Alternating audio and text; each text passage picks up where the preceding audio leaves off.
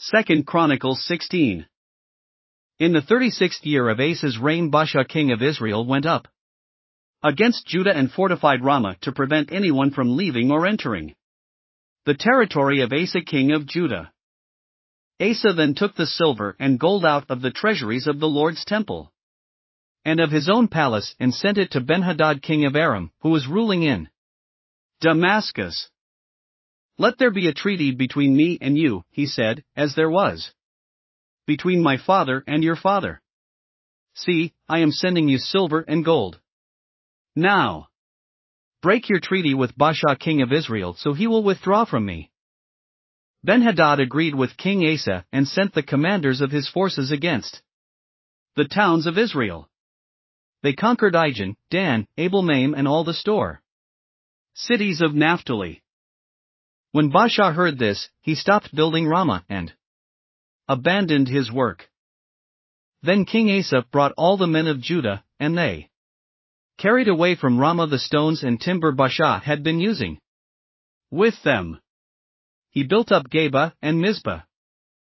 At that time Hanani the seer came to Asa king of Judah and said to him, "Because you relied on the king of Aram and not on the Lord your God, the army of the king of Aram has escaped from your hand.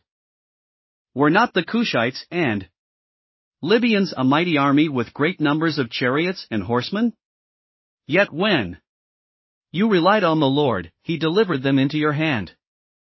For the eyes of the Lord range throughout the earth to strengthen those whose hearts are fully committed to him. You have done a foolish thing, and from now on you will be at war." Asa was angry with the seer. Because of this, he was so enraged that he put him in prison. At the same time Asa brutally oppressed some of the people. The events of Asa's reign, from beginning to end, are written in the book of the kings of Judah and Israel. In the 39th year of his reign Asa was afflicted with a disease in his feet. Though his disease was severe, even in his illness he did not seek help from the Lord, but only from the physicians.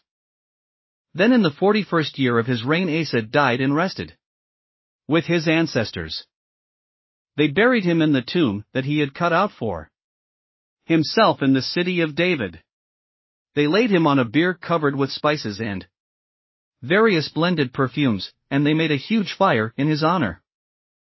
Thanks for listening to another chapter of the Bible. At My Faith Fuel, we believe a good coffee fuels your faith and energizes your day.